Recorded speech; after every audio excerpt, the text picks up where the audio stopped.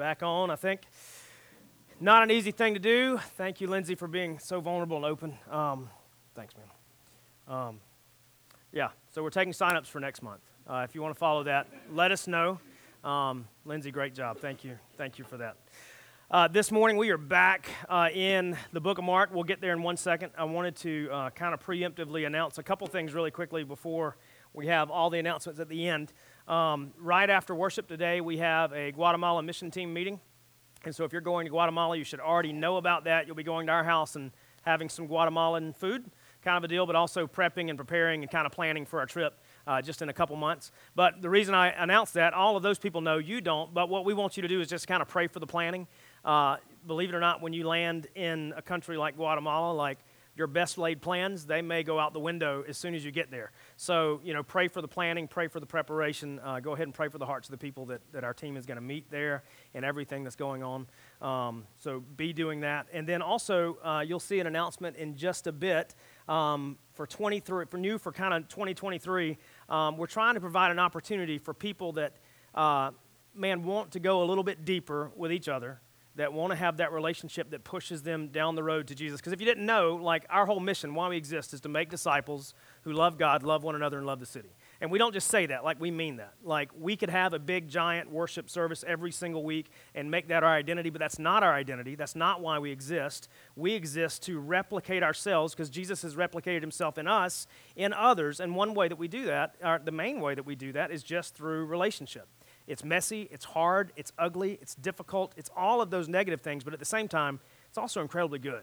And so community groups are one way into that, and out of those community groups, this has already happened for a lot of people, but for some folks right now, you're in a season of life where you're not in a community group because life is nuts, and we understand that. And so for those people, and even people that are in community groups that are looking for this, we're trying to gather groups of 2 to 3 people. All you're going to do is you're going to meet once or twice a month. You're going to communicate in the meantime, and you're just going to do one of 2 things. You're just going to either read through the book of Luke together, get together, talk about it, what God's saying there, what he's saying in the Bible, what he's saying to you, what do you need to do, what are you struggling with, what has God given you victory over, who do we need to be praying salvation for, reading through Luke, or reading through GE Power Company, Galatians, Ephesians, Philippians, Colossians. Those are your 2 options, okay? That's how I remember it. That's my brain. Maybe it's not yours, but that's how I work. And so one of those 2 things, and it's simple. You're not looking at anything extra biblical. It's just the Bible. It's just each other. It's just the Spirit interacting with 2 to 3 people, and you do it once to twice a month. If you want to do that, there's a link available that'll be going on social media, but there's also a QR code, which may or may not work on your phone since it's on a screen, but it's there because we are super tech savvy, and I have an app. And so, that's what's important. I paid for the app. I'm going to use the app, and we're not going to waste that $19 a year. And so there's that. And so if you want to get involved in that, if you have more questions, see me or see Abby.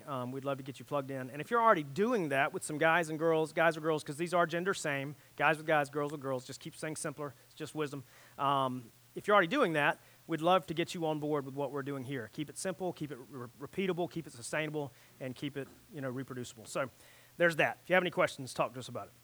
Okay. Back to Mark. A year and a half in, we're getting there. We're near the finish line. We've had a great time. I've learned a ton. Hopefully you've learned a ton. Hopefully God's used it.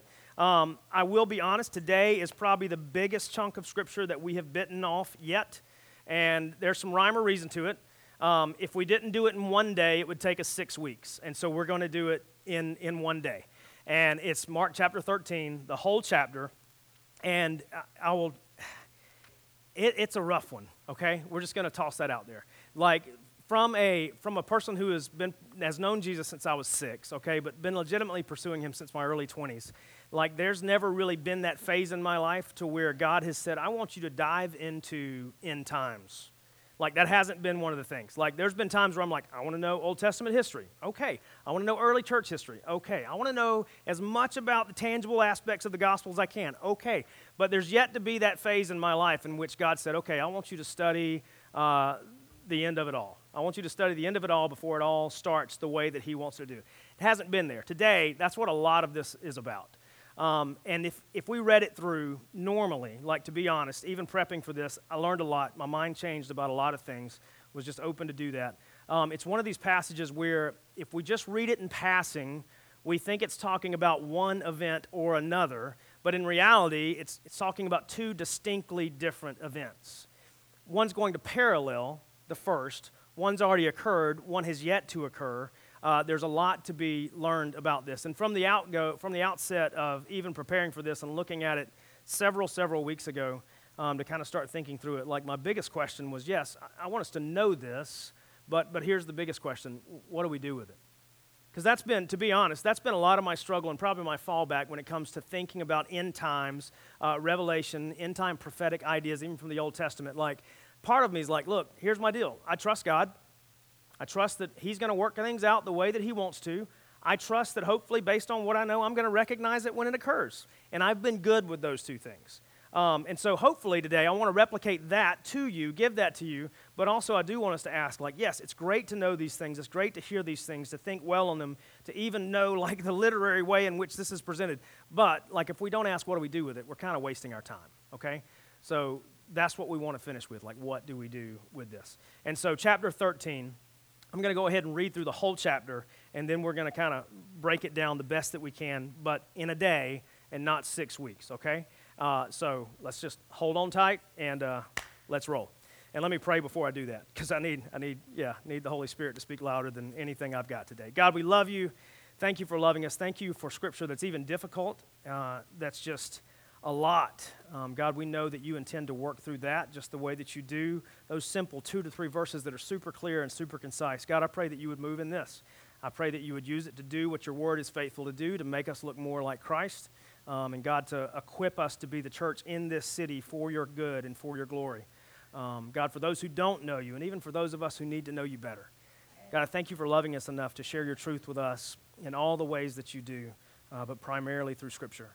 God, I pray that it changes us, makes us look more like Jesus today. We love you. It's in your name we pray. Amen.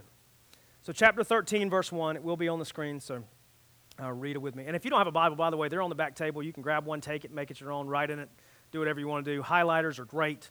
I don't care. Just take it and make it yours. Chapter 13, verse 1. And as he came out of the temple, one of his disciples said to him, "Look, teacher, what a wonderful stones and what a wonderful buildings." And Jesus said to him, "Do you see these great buildings? There will not be left here one stone upon another that will not be thrown down." They were talking about the temple. Verse 3, and as he sat on the Mount of Olives opposite of the temple, Peter and James and John and Andrew asked him privately, "Tell us, when will these things be? And what will be the sign when all these things are about to be accomplished?" And Jesus began to say to them, "See that no one leads you astray. Many will come in my name, saying, 'I am he,' and they will lead many astray. And when you hear of wars and rumors of wars, do not be alarmed. This must take place, but the end is not yet. For nation will rise against nation, and kingdom against kingdom. There will be earthquakes in various places. There will be famines. These are but the beginnings of the birth pains. But be on your guard. For they will deliver you over to councils. You will be beaten in synagogues. You will stand before governors and kings for my sake to bear witness before them. And the gospel must first be proclaimed to all nations. And when they bring you to trial and to deliver you over, do not be anxious beforehand what you are to say, but say whatever is given to you in that hour, for it is not you who speak, but the Holy Spirit. And brother will deliver brother over death, and father his child, and children will rise against parents and have them put to death, and you will be hated by all for my name's sake. But the one who endures to the end will be saved." It's happy right now, right? Okay. Yep. Let's keep going. Verse 14. "But when you see the abomination of desolation standing where he or it ought not to be," let the reader understand, "then let those who are in Judea flee to the mountains. Let the one who is on the housetop not go down, nor enter his house to take anything out. And let the one who is in the field not turn back to take his cloak. And alas, for women who are pregnant and for those who are nursing infants in those days. Pray that it may not happen in winter. For in those days there will be such tribulation as has not been from the beginning of creation that God created until now, and never will be. And if the Lord had not cut short the days, no human being would be saved. But for the sake of the elect, whom he chose, he has shortened the days. And when if anyone says to you, 'Look, here is the Christ,' or 'Look, there he is,' do not believe it. For false Christs and false prophets will arise and perform signs and wonders to lead astray, if possible, the elect. But be on guard. I have told you these things beforehand." Continuing, "But in those days after that tribulation, the sun will be darkened, the moon will not give its light, and the stars will be falling from heaven, and the powers in heaven will be shaken. And then they will see the Son of Man coming in clouds with great power and glory. And then he will send out the angels and gather his elect from the four winds, from the ends of the earth to the ends of heaven. Verse 28, from the fig tree learn its lesson. As soon as its branch becomes tender and puts out its leaves, you know that summer is near. So also, when you see these things taking place, you know that he is near, at the very gates. Truly, I say to you, this generation will not pass away until all these things take place. Heaven and earth will pass away, but my words will not pass away. But concerning that day or that hour, no one knows, not even the angels in heaven, nor the Son, but only the Father. Be on guard, keep awake, for you do not know when the time will come. It is like a man going on a journey, when he leaves home and puts his servants in charge, each with his work, and commands the doorkeeper to stay awake. Therefore stay awake. For you do not know when the master of the house will come, in the evening or at midnight, or when the rooster crows, or in the morning, lest he come suddenly and find you asleep. And what I say to you, I say to all, stay awake. There's a couple repeating themes, and you probably heard them. I may have put emphasis on them intentionally. Anyway, we're not going to make that joke, but I just did. Stay awake, be alert, be on guard. Stay awake, be alert, be on guard. Look out for things. Like I said, this particular chunk, all of this passage, and the reason it can be so confusing is that it was in response to the question. We see it very early on. Jesus had been in the temple. He had been teaching in the temple. That's what we've been talking about for the past several weeks and months, the things that he was teaching. He entered Jerusalem, Hosanna to the highest, all of those things. He went in, he flipped tables, he did all of that. He gave the lesson of the withered fig tree, a little bit different from this fig tree, did all of those things to teach people in that last week. Because, by the way, he is on his march to the cross. You know, this is in that Passion Week. This is probably early on Wednesday, in which he would be crucified in just a couple of days, kick death in the teeth, walk out of the grave on the third day. Hallelujah, praise his name, really good. But in between then and what's to come, like, he has to teach. And he was doing so in the temple, correcting some ideas, pointing out who he was, pointing out what he was going to do, pointing out who he was not. And in this place, he leaves the temple, and he goes to the Mount of Olives right across, kind of go down in the valley and go up on the mountain, and so you can see all of Jerusalem. And in seeing Jerusalem, you can't see Jerusalem without seeing this grand, ostentatious, huge expression of the temple. This was the second temple. It had been rebuilt after it was destroyed once, and now it was in upwards of 35 acres. And there's phrases from historians to say there was no gold that was not used here. It was all here, on the outside for people to see. There were certain levels of walls, there were colonnades, there were all of these things. A huge, massive complex, the crown jewel of Israel. And so they go across to the other side, and the disciples kind of naturally, they're walking away, and they're like, Jesus, did you see that building? Woo! You know, they were really proud. It was an example of Israel's pride. It was the culmination of all that they were worth. Their value was wrapped up in that building. After all, at one point, in some ways, the very Spirit of God, the person of God, rested in that building. Sins were atoned for, to a degree, in that building, at least within their view. Everyone gathered together in this place at those times to worship the one true God. It was a big deal. And they were like, Jesus, did you see that building? Man, it's shiny. So big. And Jesus just kind of tells them, exactly like the woes and the pronouncements that he gave a couple chapters ago about the Pharisees, the scribes, the Sadducees, the rest of the Sanhedrin. He's like, hey, that building that you're marveling at, it's going to be gone. I promise you. Pay attention, because in just a little while, it's going to be toppled. And he speaks a bit hyperbolically, about the fact that there will not be a stone that it was built with that will be left in its place. We do know that there are some stones that are left there, the Wailing Wall and things like that, they're there, but it was just an idea of like also saying the city is going to be leveled, a similar idea that would have been said. Cities weren't completely leveled, Sodom and Gomorrah completely different, but other cities, they were knocked down, they were ruined. Basically, it was a phrasing to say it will not be used the way it's been used. It won't be possible because it's going to be completely destroyed for its use. And so he tells them that. And so naturally, they're like, well, Jesus, what do you mean? How do we know? When's it going to happen? Tell us everything. And it was just four. It was just four of them. Pretty interesting. James, John, Peter, Andrew. The same four that were initially there in the call. Normally, there was a trio, but this time there was a quartet. Maybe there was an extra part of harmony they needed. I don't know. But either way, it was the four of them. They were just like, hey, Jesus, when? How are we going to know? And so what Jesus does in that moment is he starts to describe the first incidents. And the reason this whole chapter, this passage can be confusing is because Jesus talks about that first instance, then he talks about the second instance, then he comes back and talks about the first instance, then he goes back and talks about the second instance. And if we read that without knowing it, we can get a little confused, rightly so. Like, to be honest, there's a couple things in here I've read over the years because, to be honest, chapter 13 of Mark is one of those chapters that as I read through a book or as I soak through a book, I read it and I'm just kind of like, okay, all right, end times.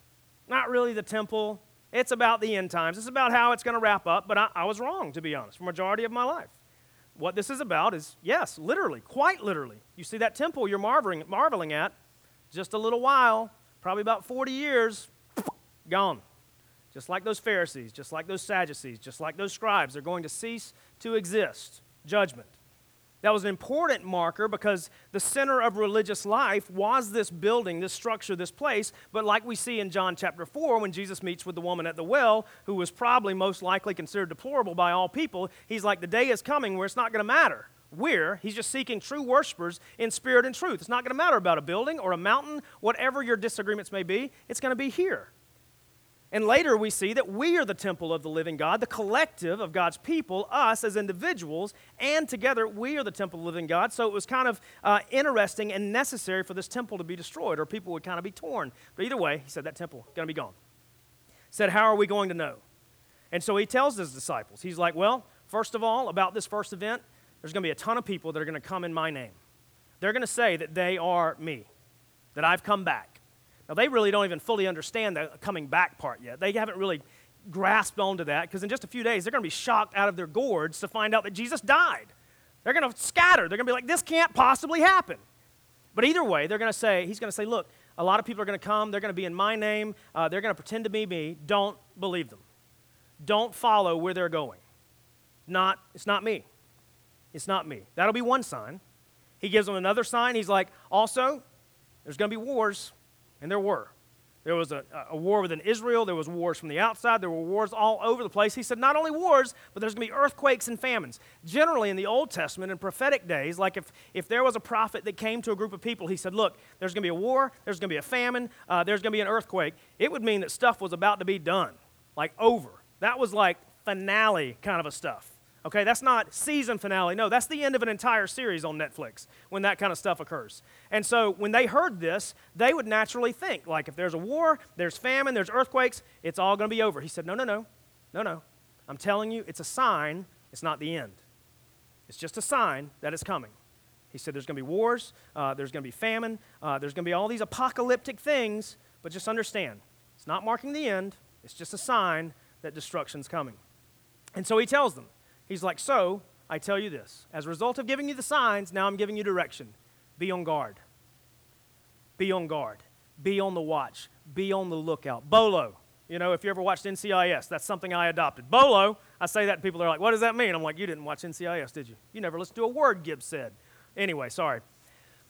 Terrible sidetrack there. Be on guard. He said, be on guard because not only are those signs going to be there that are outside working their way in, let me tell you what's going to happen to you as signs. You're going to be delivered over to the powers that be. You're going to be questioned. You're going to be tried. You're going to be beaten. But here's what you get to do in all of those things. Here's my direction. Just tell people about me. Just tell people about me. That's why you're being beaten. That's why you're being tried. That's why you're being handed over to the powers that be, those people in high places that have the ability to tell others. Your job in that moment, don't be afraid, don't be alarmed, just speak. And by the way, I'm giving you direction to do that, but I'm also giving you provision to do that because it's not going to be in your power that you're going to do it. You're not going to have the words, but the Holy Spirit does, and He's going to be in you. So when you're handed over, when you're delivered over, trust. Speak, but trust. I'm giving you direction. I'm giving you provision. I'm also giving you mission in the midst of this, in this first event. But then he also warns them a little bit. He says, you're going to be hated. You're going to be hated. Historically, we can verify that the people of the way, as they were called, Rome detested them, which led to the temple destruction. which led to all of the terrible things that we're going to see in just a minute. Like, you're going to be hated. And you're going to be hated not because you're nice, not because the clothes you wear or the football team that you pull for. No. You're going to be hated because you love me. They hate me, they're going to hate you. And they're going to hate you pretty much to death. They're going to hate you to death. But he gives them one more provision. He's like, but I want you to understand. I want you to understand. In verse 13, it says, you will be hated by all for my name's sake, but the one who endures to the end will be saved. He's not telling them they're going to be snatched out of the hands of being put to death, but he's telling them that eternal life rests, that life that they've been granted in only Jesus, it's there. It's there. No matter how it ends in this body, in the new one, you're going to be good. That's a lot. That's a lot.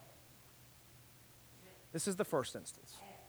He continues on, and then we get into verse 14. Let me read starting in here again. It says, but when you see the abomination of desolation standing there, he or it, I'll tell you why I say that in just a second, ought not to be, let the reader understand, then let those who are in Judea flee to the mountains. Let the one who's on the housetop not go down, nor enter his house to take anything out, and let the one who is in the field not turn back to take his cloak. And alas, for women who are pregnant and for those who are nursing infants in those days, pray that it may not happen in the winter. For in those days there will be such tribulation as has not been seen from the beginning of creation that God had created until now and never will be. And if the Lord had not cut short the days, no human being would be saved.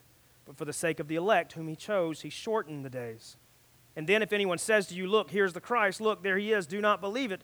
For false Christs and false prophets will arise and perform signs and wonders to lead astray, if possible, the elect. But be on guard. I have told you these things beforehand. Giving more information about this first event, the destruction of Jerusalem and the temple, he says, look, I want you to understand, there's something coming. You're going to recognize it. And when it gets there, this is what I want you to do. If you're still in the city, if you're still near the city, I want you to run. I want you to get away. The abomination of desolation, like a lot of syllables there, a lot of guesses about what this was. To be honest, we don't really know. We don't know. Josephus, who was a historian at the time, a Jewish historian, he believes that it was one of the zealots named John.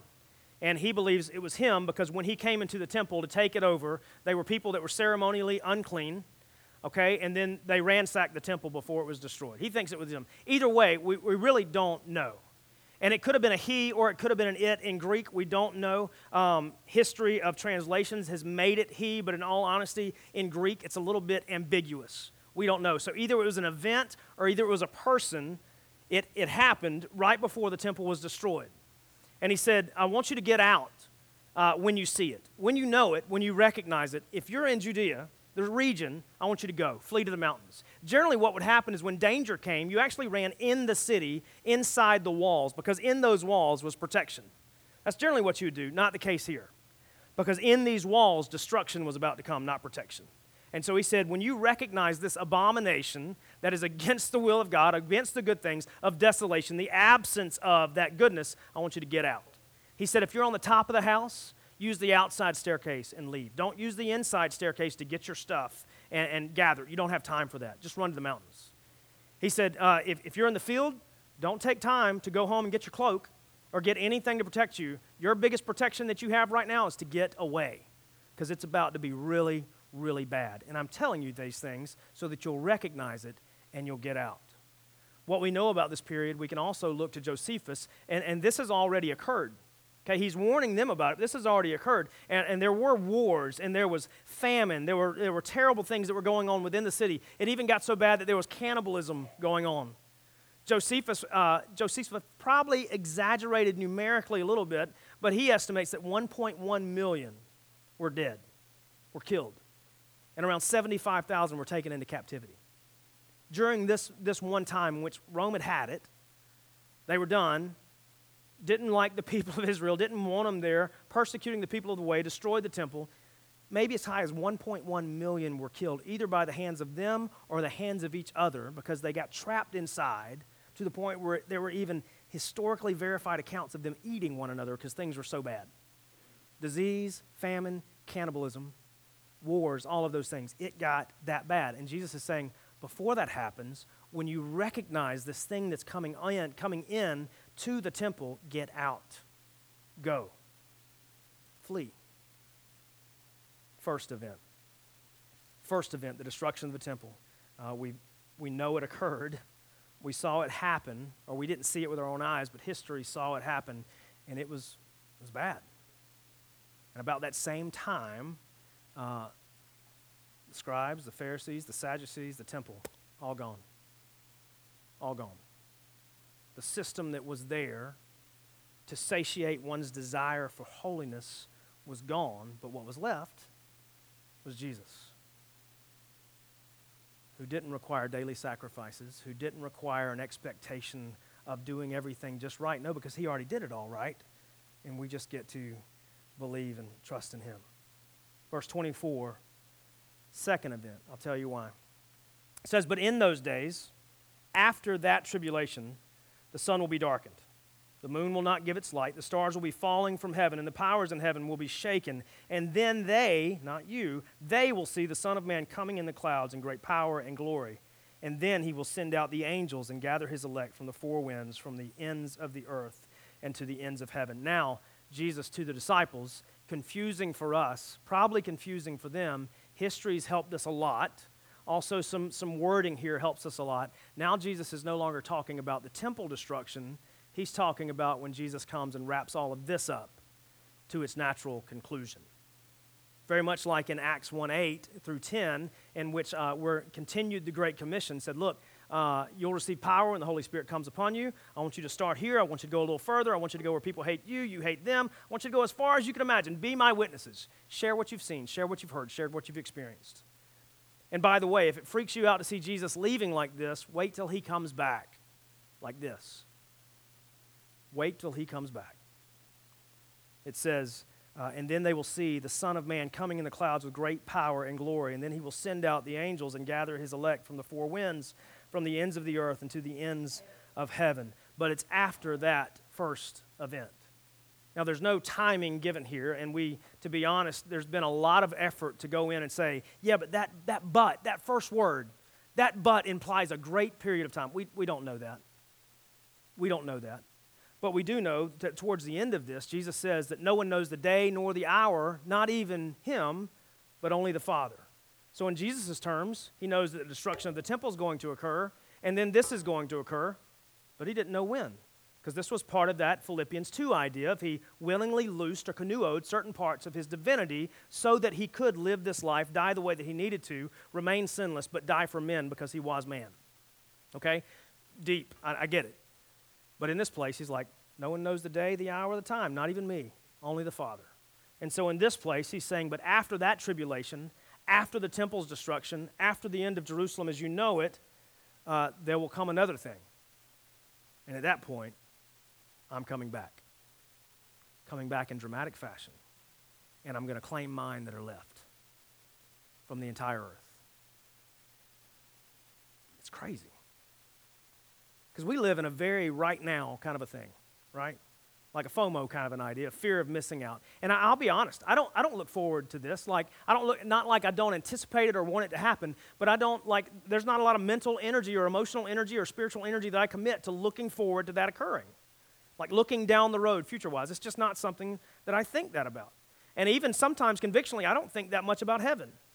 Because I fear to a degree that if I think about how good it's going to be and how good the New Jerusalem will be, the new earth, the new heaven, then I fear that I'll miss out on right now. Maybe that's me being disobedient because Jesus did tell us it's going to be that good, so he does want us to commit some thought and mental energy to it. But either way, in these kind of things, to be honest, I don't spend a lot of emotional energy thinking through it. But there's a reason that he told us about it. Because number one, I think he wants us to wait with great anticipation, but also be ready for it when it does occur. Be on guard. Be watchful. Stay awake. Look out. All of these things. This is the second occurrence. There was a temple destruction. He wanted to warn them of that then, in which case he said you. In this case, he says, and then they will see the Son of Man. Okay, so two separate occurrences. But then, again, this is why it gets confusing. We go to verse 28. He goes back to the first occurrence.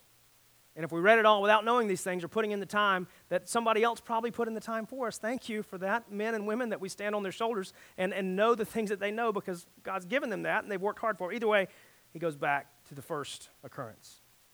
Verse 28 through 31, he says, "From the fig tree learn its lesson. As soon as its branches become tender and puts on its leaves, you know the summer is near. So also, when you see these things taking place, you know that he is near, or it is near." Same idea, that Greek word. It's not masculine or feminine. It's kind of neuter. It's been translated he, but it's probably better to be it. "Near at the very gates. Truly I say to you, this generation will not pass away until all these things take place. Heaven and earth will pass away, but my words will not pass away." The reason it's important that we understand that this is referencing the first occurrence, because if it was not, to be honest, when it says this generation will not pass away, that would give us some crazy problems. We'll be like, well, what do you mean by a generation? Do you mean the earth's not going to end in a generation past this one? It's going to happen? He wasn't talking about the wrapping up of the parousia of all things. He was talking about the temple. He went back to that first event. This generation, a Hebrew generation, generally lasted about 40 years. Jesus is walking on the earth right now about AD 32. The temple's destroyed in about 72 AD, about 40 years. Okay, a little bit of math there. But either way, he's like, look, I say this to you, this generation will not pass away until all these things have taken place. He's like, I want you to pay attention.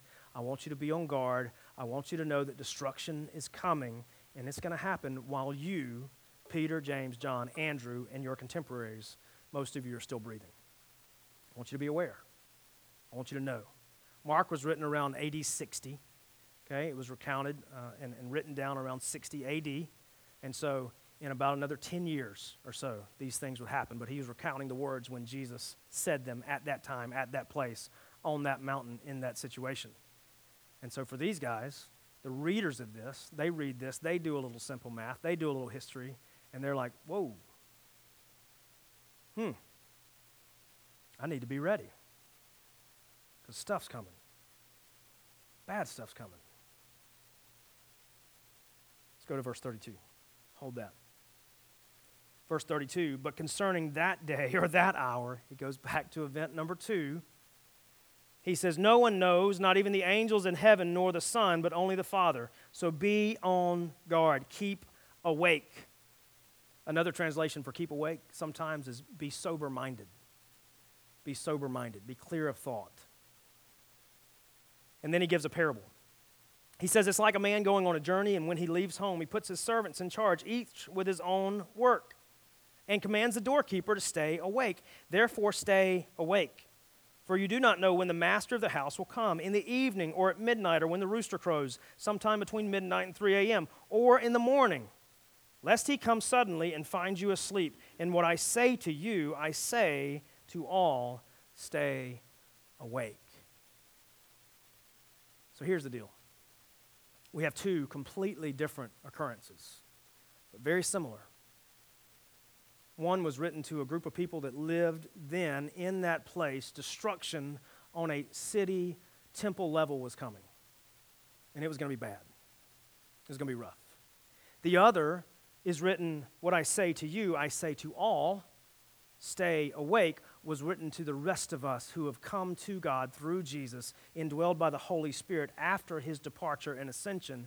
The church, the ecclesia, he's telling us the same thing, but it's not about the temple being destroyed. It's about all of it being wrapped up to its right, just, and holy conclusion. And the same reason he told the disciples the things to look out for, the things to be aware of, so that they would be prepared and knew what to do, is the same reason he's telling us.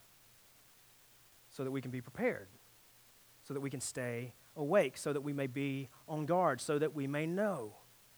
And for me, like, to be honest, I read Revelation, and I'll just readily admit, I don't know what a lot of it's talking about.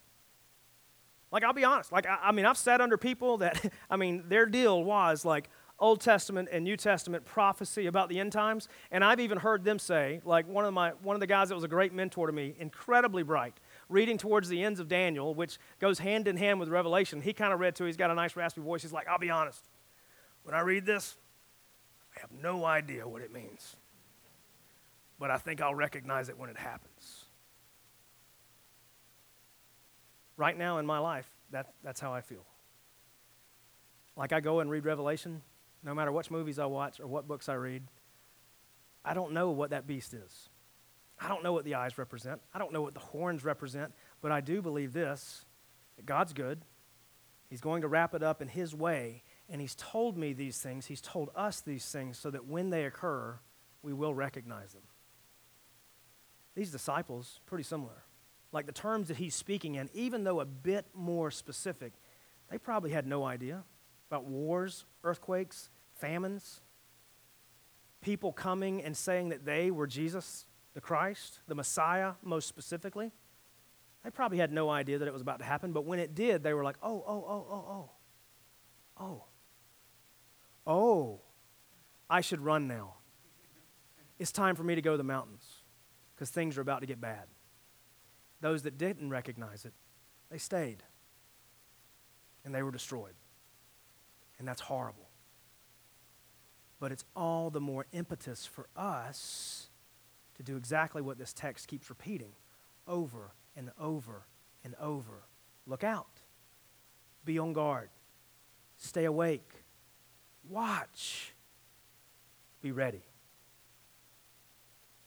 Be ready. And Jesus even admits, I don't even know when it's going to occur. Only God knows. The Father, that part of the Trinity, knows. So for the rest of us, I say to all, stay awake. And so what do we do with this text? Well, I think the first is just that. We be ready. We stay on guard. We keep awake. We stay awake, whatever the verbiage is. And by that, I mean that we live a life that is worthy of the calling that we have been called by, and we live it the best that we possibly can with the power of the Holy Spirit inside of us, with the Word to direct us, with the family of God to hold us accountable. We live that life because we don't know when God's coming back. And we don't have time to start that tomorrow because we don't know, because tomorrow could be the day that we see Jesus come out on clouds and it blows our mind and we see it and we're like, I know exactly what that is. We don't have time to start tomorrow. Like there needs to be, like we read this, the be awake, the stay awake, the be ready, all of these things, it should create a sense of urgency in me, in you, to live the life that God has called us to live, to abandon sin, to choose Him instead, to live out His gospel and share it with as many people as possible, because they don't have time to wait until tomorrow to hear it either. So that means we live. It also means that we share. Lindsay, thank you for sharing your story. Resting in your story is the gospel, that God fixes broken things, and you couldn't do it. You couldn't do it, but God can. For those of us who have been bound to God through Jesus, we all have that exact same story. We get to live it out. We get to share it in word and in deed. Why? Because we don't have time to wait until tomorrow. Because we don't know that tomorrow will be here. So be ready. Stay awake. Be sober-minded. Think well. Live ready. We live the life that God has called us to as soon as we possibly can, knowing that He will equip us in the moment to do it in His name for His glory, in the absence of my aptitude. Live. Share.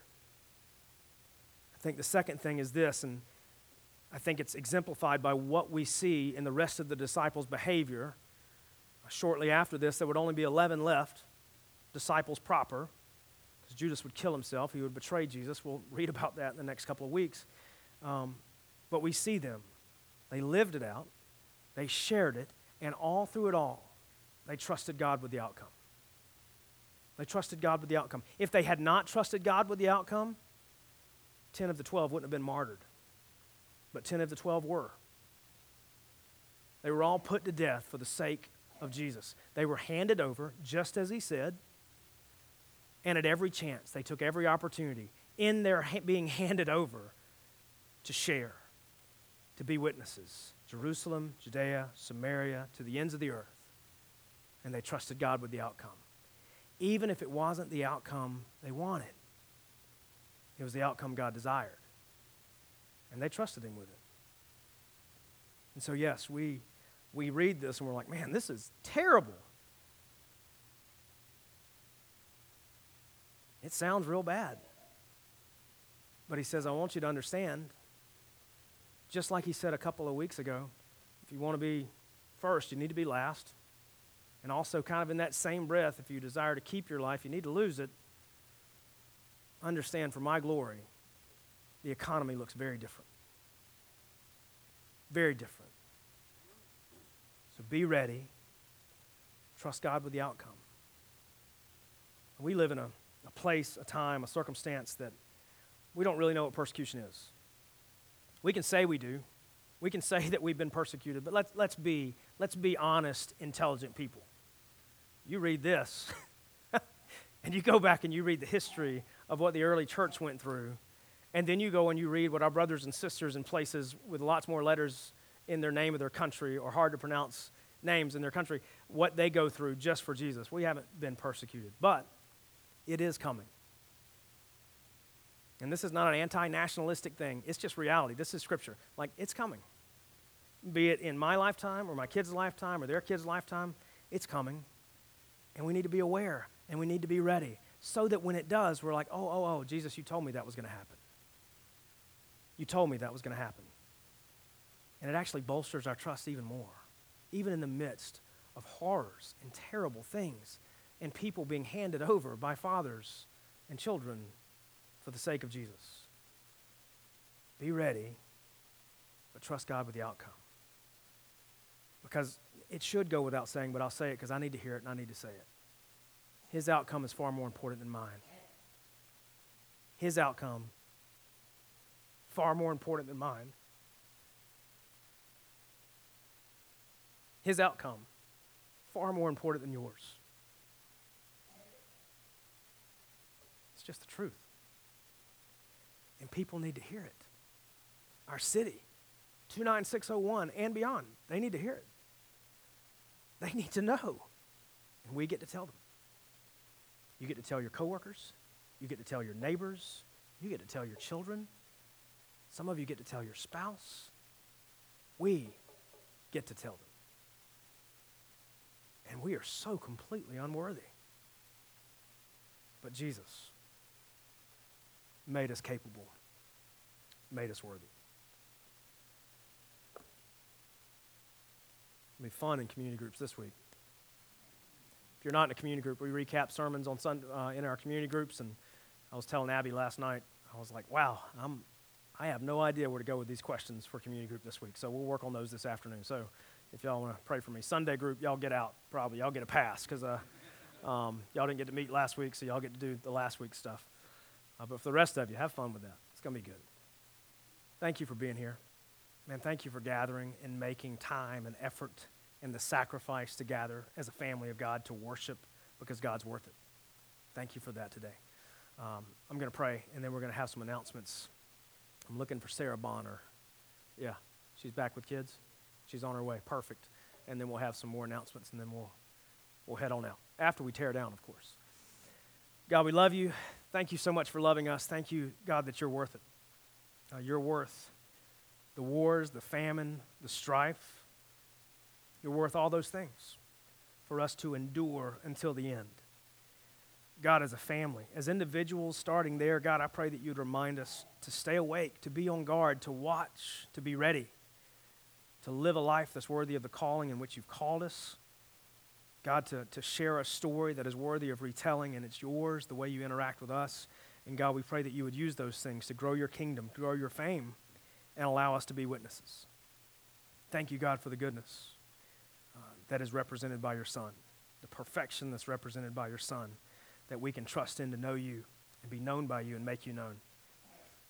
God, I do pray that as we go through this year, even though it's no different than last year, God, if it's kind of a milestone for some or a marker in the road, God, I pray that we would live just like we talked about last week, that one day at a time we would just tell you, God, today is yours. Do with whatever you want. Take it. Make it whatever you want. Do with me whatever you want in an effort, God, for us to live, for us to share, for us to be ready and to trust you with the outcome. God, I thank you for loving us. I thank you for Jesus. I thank you that he is completely sufficient to make us right with you.